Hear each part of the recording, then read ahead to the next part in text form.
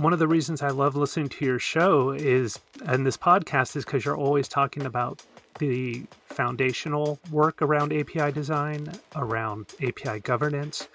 If you don't have that, it's going to be a pretty shaky road ahead when you start wanting to automate documentation. If you don't have a specification, how can you make sure that your documentation is complete and accurate? You've got to start there before you ever get to SDKs.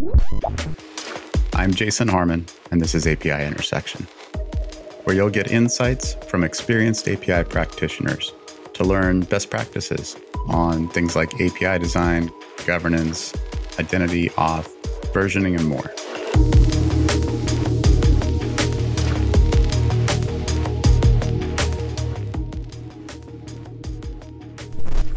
Welcome back to API Intersection. As always, I'm your host, Jason Harmon, CTO at Stoplight, and a little something different today. That's the thing I always end up saying, but it seems to always be true.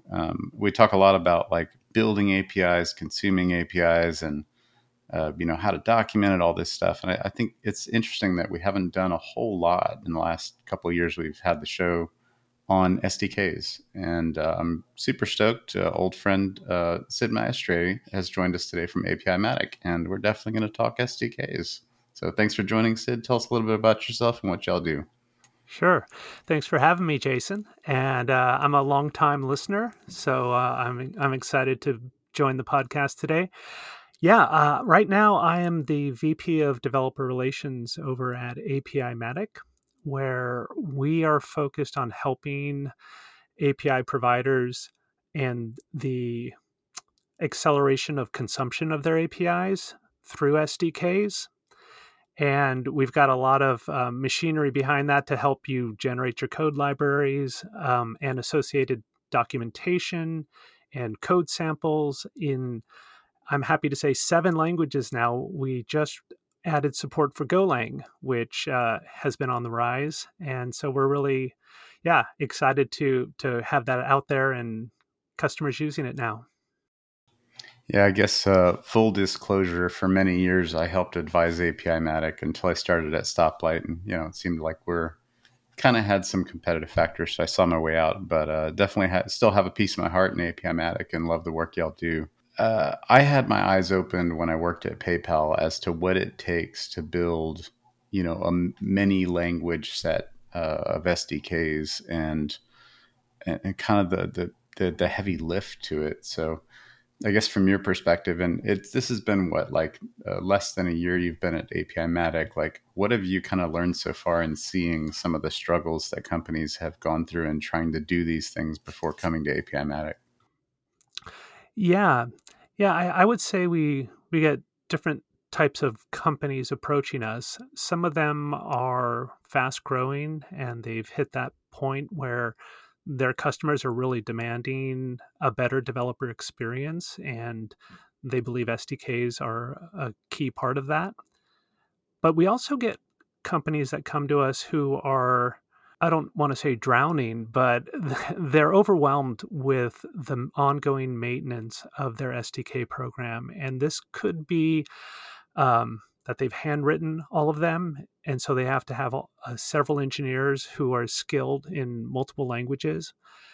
Or they've got a hybrid approach where maybe they've used a little bit of code generation, a little bit of handcrafting, and it's all sort of, bespoke internal machinery that they have to keep running. And, as teams shift and people come and go, it becomes harder and harder to keep that maintenance. And so they look at APIMatic as an extension of their engineering team. And because all we do is eat and sleep SDKs and all the evolution of all the languages, when security patches are happening, we're always keeping an eye on those things and keeping the machine running for our customers so that when they feed us their open API definition, because it's changed for some reason, we're able to generate updated docs, updated SDKs. And another cool new feature we just added is the ability to auto publish them to package managers. So instead of you having to handle that piece. Now we're taking care of that for the engineering teams at the companies that we're working with. Nice. So there's, I mean, you kind of mentioned something in there that's implicit in this whole idea that you can generate an SDK, which, in theory is just making it easier to go use an API. But that a prerequisite is that you have some sort of specification format to feed that. So like we talk a lot about how your documentation process can be smoother. There's all this different tooling we kind of hand wave at sometimes, but this is one that seems like kind of there's a program maturity level that folks get to where this becomes relevant to accelerate things. But if you didn't have all the spec stuff in place, this sort of thing wouldn't be possible, right?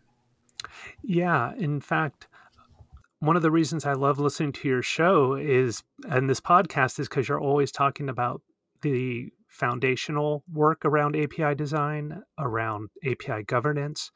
If you don't have that, it's going to be a pretty shaky road ahead when you start wanting to automate documentation. If you don't have a specification, how can you make sure that your documentation is complete and accurate? That's you've got to start there before you ever get to SDKs, and then when you decide, you start to see the signals, right? Your community starts releasing their own handwritten libraries on GitHub, and your customers are coming to you asking for support on these community libraries. And then you're sort of faced with this lack of control, but clear signal that developers want this. And you're thinking, okay, now it's time to move into SDKs. What you need to do on those specifications is actually another level of specificity. For example, what you name your operation ID is maybe like, I mean, it's important for readability in your docs, right? But if you throw in some special characters and try to generate a class in your code base, you're probably going to run into some problems. And so part of APIMatic's product is a pretty heavy validation layer that catches a lot of this and helps the guide the customers to improve their API definitions so it's up to scratch for the purpose. Yeah, that's interesting. It's definitely something I don't think we've talked about a lot in Open API. So operation in this case is sort of, your combination of path and verb. So like, get slash addresses or whatever it is, that you can specify an arbitrary identifier for each of those. And it's definitely one of those things that like out of the box, few people notice or do much about. But that's a very interesting point that you're effectively deriving like what the method names are going to be in that SDK from those operation IDs. So I Yeah. guess in some ways you're doing your programmatic naming convention in your abstract design, right? Yeah, absolutely. I don't know who said it, but naming variables is one of the biggest challenges in programming sometimes. Yeah. And, and I think naming your operation IDs, being really thoughtful about that is important, because when you give a code library as part of an SDK to a developer and they npm install it, they're going to expect that their IDE will have some code hinting, some autocomplete. And if you haven't been thoughtful about your naming, it might force a developer to jump back to your documentation just to understand what the different methods names actually do for them. And it kind of breaks the flow for a lot of developers. And that's what we're trying to avoid, I think, when we provide good code libraries. Yeah. So one of the things I've seen over the years, in trying to use spec formats to generate things rather than have hand curated messes everywhere, uh, is the code generators. When you go look at this stuff, quite often, let's say you do it in three different languages, and you look, and it's like, oh, this Java code looks like a JavaScript coder wrote it. Like Yeah. yeah, and I find that like a lot of generated code stuff out there that most devs look at it and go, ew, like I don't want this in our code base. Yeah. So is that like a thing that y'all see? Yeah, definitely. It's one of the things I call out to avoid is giving a Python developer a code sample that looks like it's written for a Java developer. That's a really bad pattern that you want to avoid. And so we use the term idiomatic quite a lot. I had to go look it up just to make sure that I had the definition right. You thought there was But like idioms, like jokes about API you didn't know or something? yeah, exactly. And I went and I looked it up and I said, oh yeah, this kind of squares with what I'm thinking, which is following the styles and the customs and the patterns that are familiar to that language or to that developer community.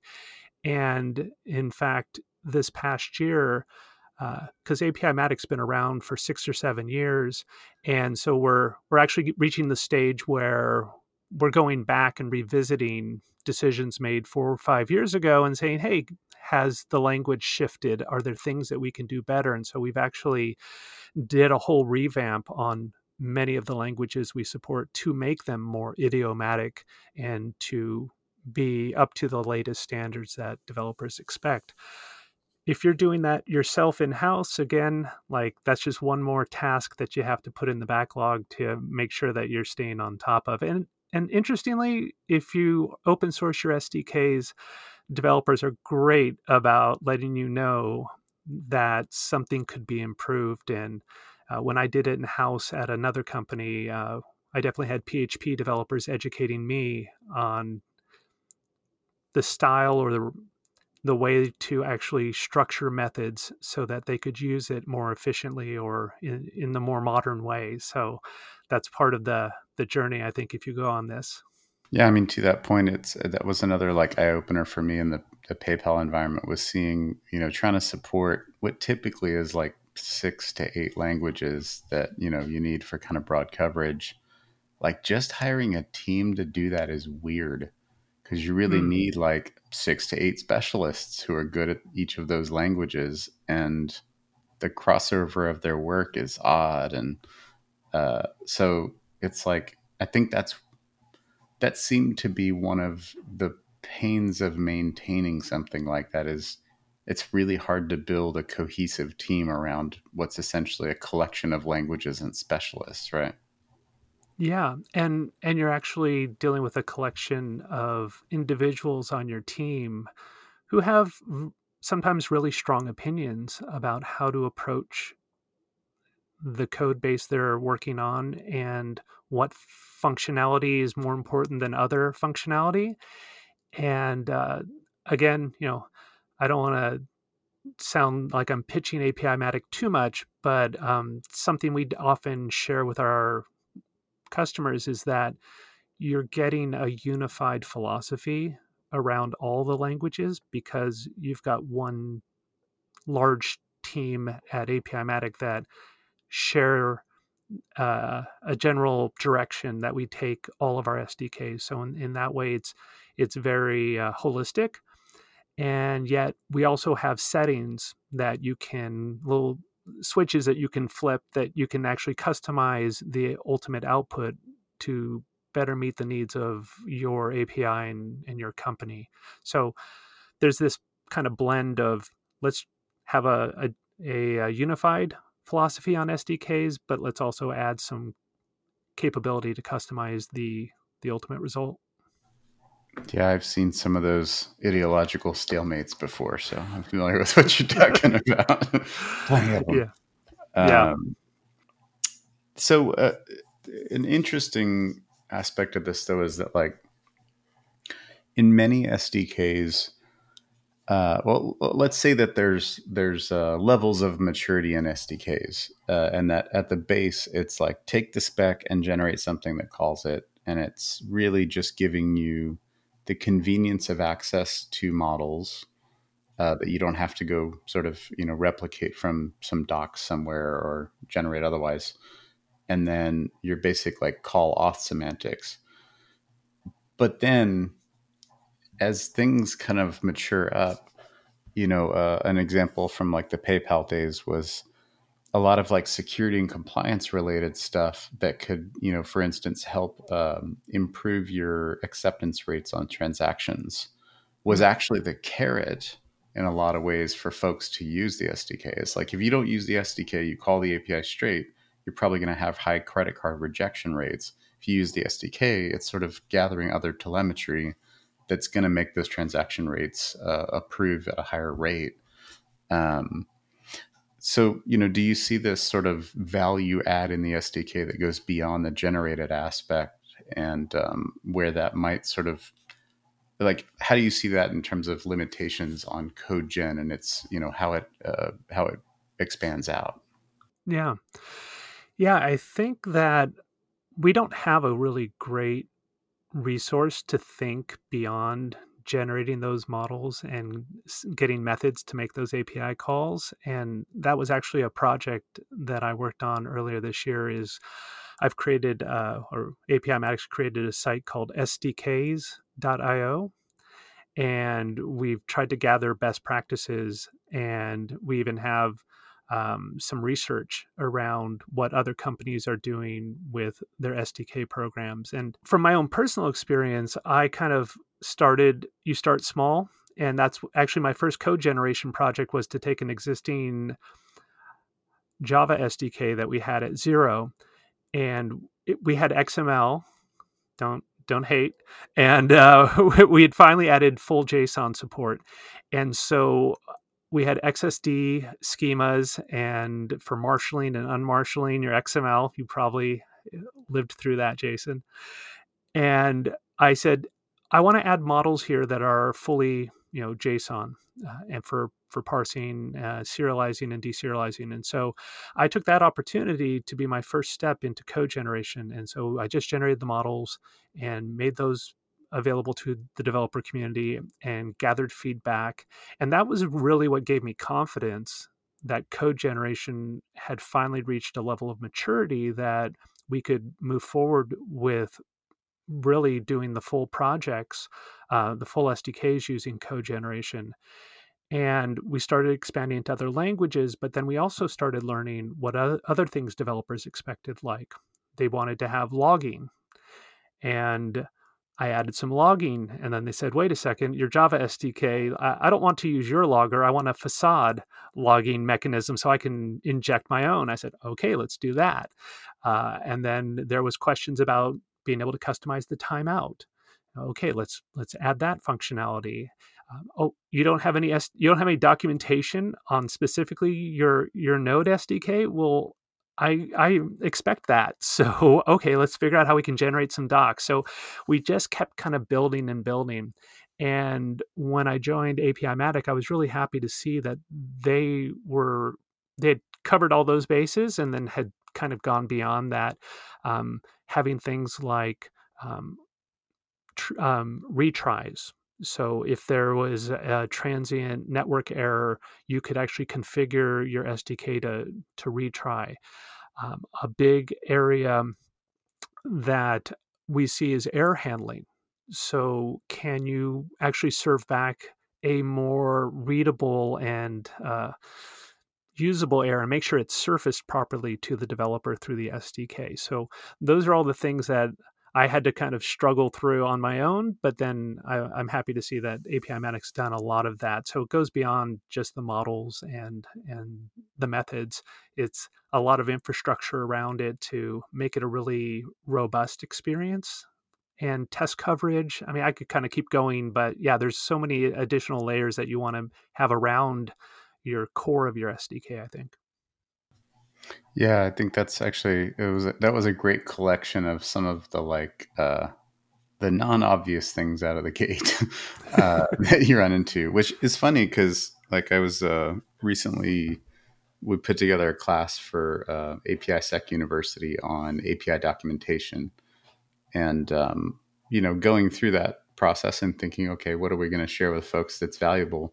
Is like, for instance, the most likely thing that a developer interacts with in your API first is an error. So you Oh should yeah, like put a lot of effort on that, right? And yeah. SDKs is just as true, except you're translating it through some generated code. So, and it's a real challenge if you haven't looked at that before. Yeah, I think, well, I haven't experienced every single API out there, but I really appreciate it when the people who designed and built the APIs gave as much attention and thought to those errors and how they're going to be returned and the messaging around them as they give to the actual 200s and the payloads they return through that. Yeah.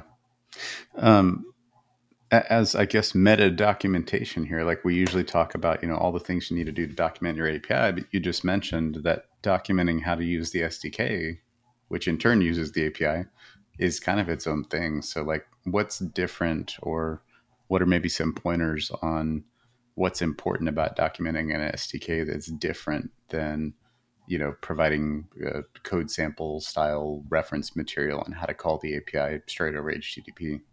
Well, I think when we approach creating an HTTP reference or API reference or whatever term we want to use, You can say rest. I won't throw anything at you. I know what you uh, mean. yeah, I just this is for listeners. We call it it's the same thing. We have different labels for it, but I think that's intentionally language agnostic, right? And they're going to explain authentication in a very technical and detailed way. How do we set these headers? How do we encode and encrypt these API keys? Or how do we implement OAuth, three-legged OAuth, right? They're going to have all those steps. And what I think is unique in SDK documentation is it's not about teaching you how to do things the REST way. It's showing you how to do it in the Ruby way or the Python way. And it's very familiar because all the code samples in your Getting Started guide are going to be Python, as opposed to here's how you're supposed to set this header and add this additional, tenant ID because we need to identify something. And every uh, every API has some unique, well, not everyone, but a lot of them have very unique requirements, and they're all following a standard, but there's a lot of opportunity for uniqueness. And developers going from one API to the next can get, tripped up and spin their wheels a little bit. And I think the SDKs help them avoid that by simplifying any complexity that might exist in your API, whether it's pagination or the authentication layer or how parameters are supposed to be constructed. Yeah, the old adage I always use is if you're putting on a 2-day hackathon, auth is day one, right? If you're lucky.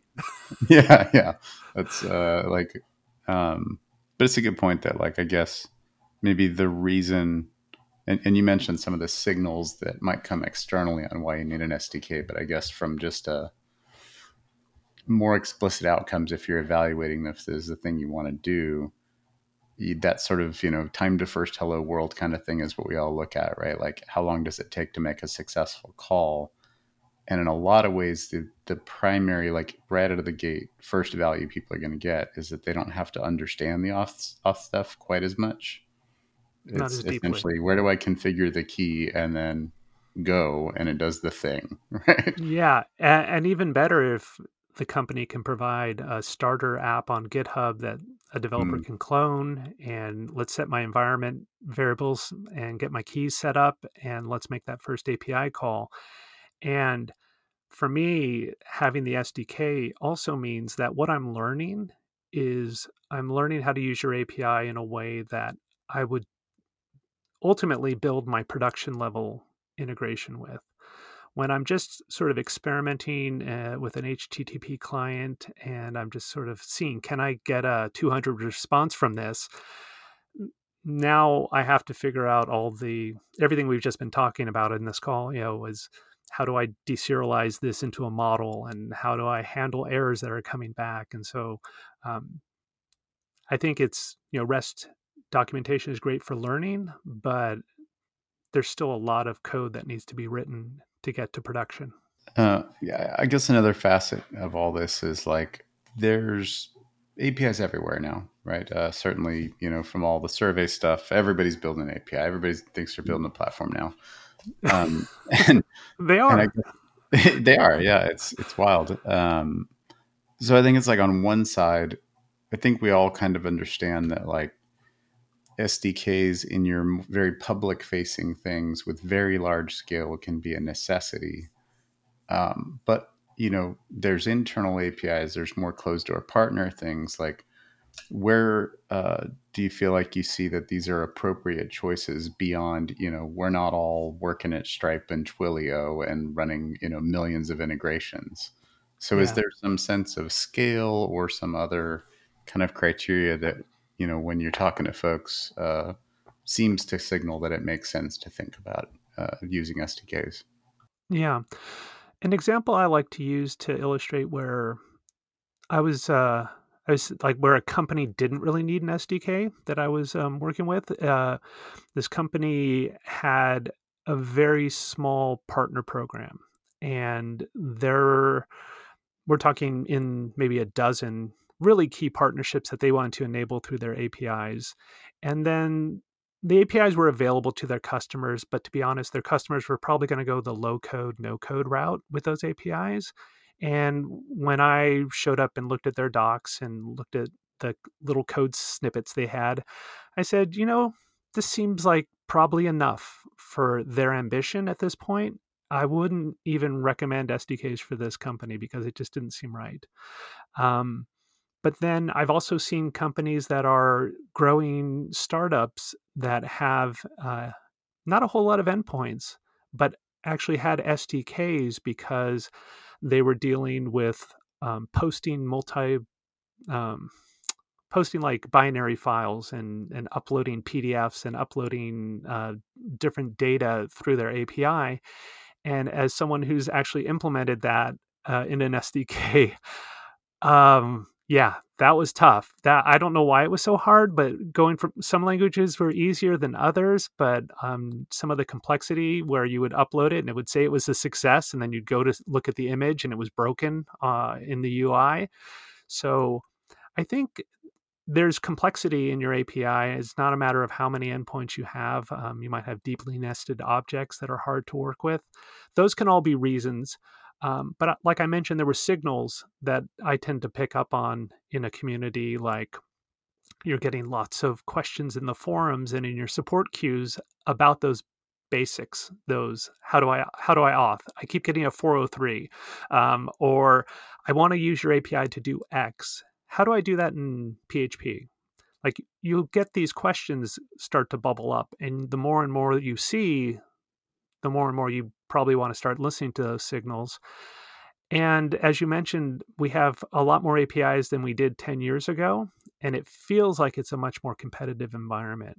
And so when you look at the other APIs that you're potentially competing against in your space, developers are doing that quick evaluation. And personally, when I show up at an API, one of the first things I do is I start digging around looking for a library that is in a language that I'm familiar with, because I know if I reach the point of wanting to drop into an IDE, I find that helps me get familiar and find success and make that first API call. So there's a competitive angle to this as well that I think companies are thinking about. There's a lot of payment companies going against Stripe, and SDKs are front and center from their getting started guides to their use case guides, and their API reference docs all have code snippets that are basically accessing their SDK program. Yeah, that actually triggers another memory for me, which I think is a good example of an extreme of this. After PayPal had acquired Braintree, I worked with that team for a while, Yeah. and it was just an SDK. It was just SDKs. There wasn't actually like a publicly documented API Mm. for quite a long time, because the mindset was like, this is the fast, competitive way to sort of, match up well.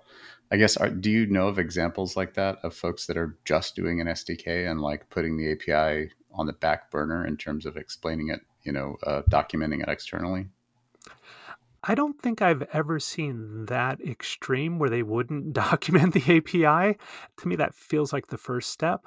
But I did have an interesting chat with someone at Launch Darkly, and they've got, last time I looked, 27 client and server side SDKs. And when I was chatting with him, he said that they actively discourage developers from using their APIs directly because they've added so many little additional features inside of their SDKs, like caching of rule sets and things like that, that while a developer could write their own, his philosophy was, well, why would you if we're maintaining and providing these SDKs in all these different platforms and languages?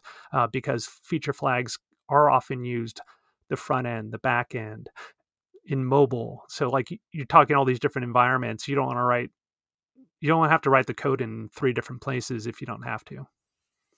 Yeah, for sure. Although I guess in probably, and I think that was to some extent the story at Braintree at the time as well, was that there was a lot of sort of, dancing magic around that call. It wasn't just making the straight call that you really wanted to have there. And explaining that wasn't worth it versus just provide it. But I guess in both of those scenarios where you have so much customization beyond just what is in the reference documentation for the API, you're probably in hand curated territory anyways, right? Like CodeGen's Yeah, probably not going to quite do it for you. yeah, exactly. Uh, I'm curious. You have to finish your story. Did you eventually get those REST docs for Braintree created?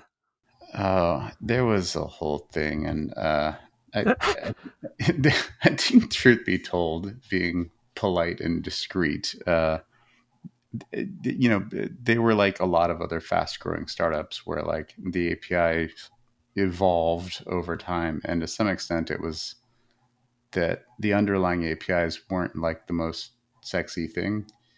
So there was certainly movements afoot to sort of provide a better API experience that would be publicly documented, as opposed to kind of the older, muckier stuff that was underneath those SDKs. So I think, there was a little more to it probably, but yeah, I'm not sure where all that landed after I went on my merry way. Yeah, it sounds like what you're referring to is a pattern you probably want to avoid, which is papering over poor API design through your SDKs. So, kind of hand wavy. Don't look at our API, just use our SDK because there's some funkiness that we haven't prioritized fixing in the actual API itself. Yeah. Yeah, I think there was definitely some element of that there. And you're right, it's probably not a good idea, but it's an interesting one that if you end up in a situation where you have something that works perfectly well, but maybe it's not that attractive, putting SDKs out there may make it look a lot more attractive and you can hide that stuff. But I would certainly argue that it's probably entrenching the problem worse and not Yeah. making it easier to move on from it, right? Yeah. Yeah.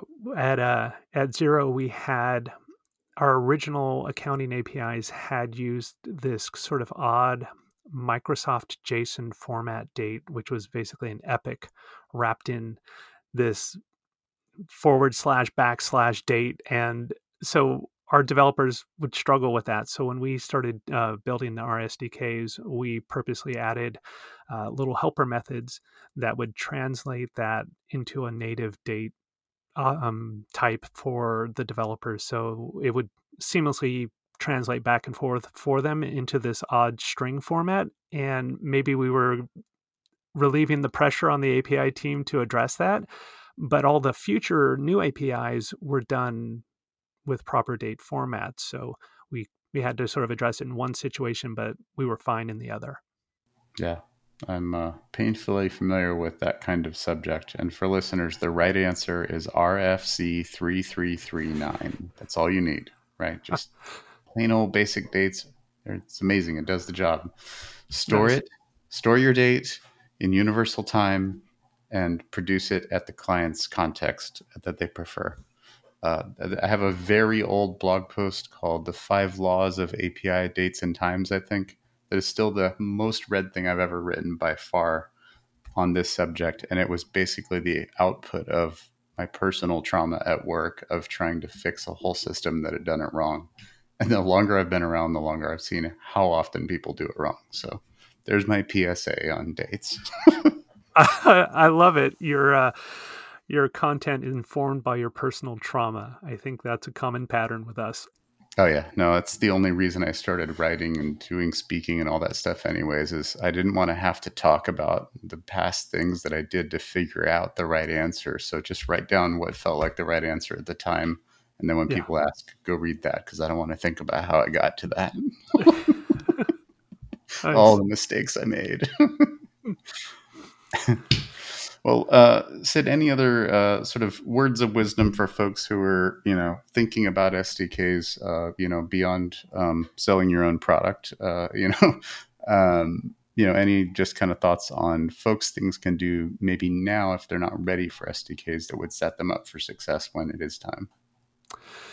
Yeah, I think I'm gonna refer folks over to that SDKs.io site, to be honest, because I think that's where um, I documented my trauma at times. There's actually I injected a lot of personal anecdotes about how did I do things wrong and don't do it this way for this reason.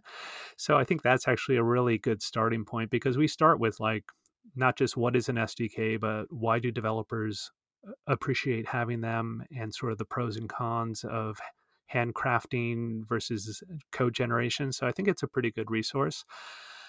I think going into it with your eyes open that this is a long-term investment is really important. There's nothing sadder than GitHubs that are gathering dust with SDKs, with pull requests and issues that have sat there open and with no response, not even we'll look into this, but like no response for months and months. It's sort of deflating for developers to see Yeah, it that. probably does more harm than good to do a one shot at SDKs, right? Exactly, and you want to keep them secure. You want to keep them patched. You want to, and developers want to be part of that process, and so making sure you communicate your roadmap around them through your GitHub repo is also really helpful in fostering that community engagement around them. I think is critical for success. And I And suppose you implicitly gave another piece of advice there is it's going to be open source. Don't plan on anything else. I'm trying to figure out when it can't be open source because I find it funny when I have to I have to create an account or put in a special request just to see your API documentation. That's probably my one of my biggest pet peeves. So I'm going to continue on that trend, which is what is your secret sauce inside this SDK that they couldn't just download the package and try to dig into it. I mean, maybe there is, maybe there's some security mechanisms that you need to keep safe, but I would say for the vast majority, the benefits of open sourcing your code libraries is going to outweigh um, any downside as far as the people you need to put on to man these requests and to respond to issues and review PRs if you're taking PRs. Yeah. Would you mind if I gave my little podcast a plug on your I podcast? was just going to ask folks that want to hear more about SDKs and kind of what you're working on. Where do they go? I think I'm already super stoked on this SDKs.io thing I hadn't heard of. That's a cool resource. But where do folks go to find out more from you? Yeah. So I have my own podcast called The Art of Developer Experience.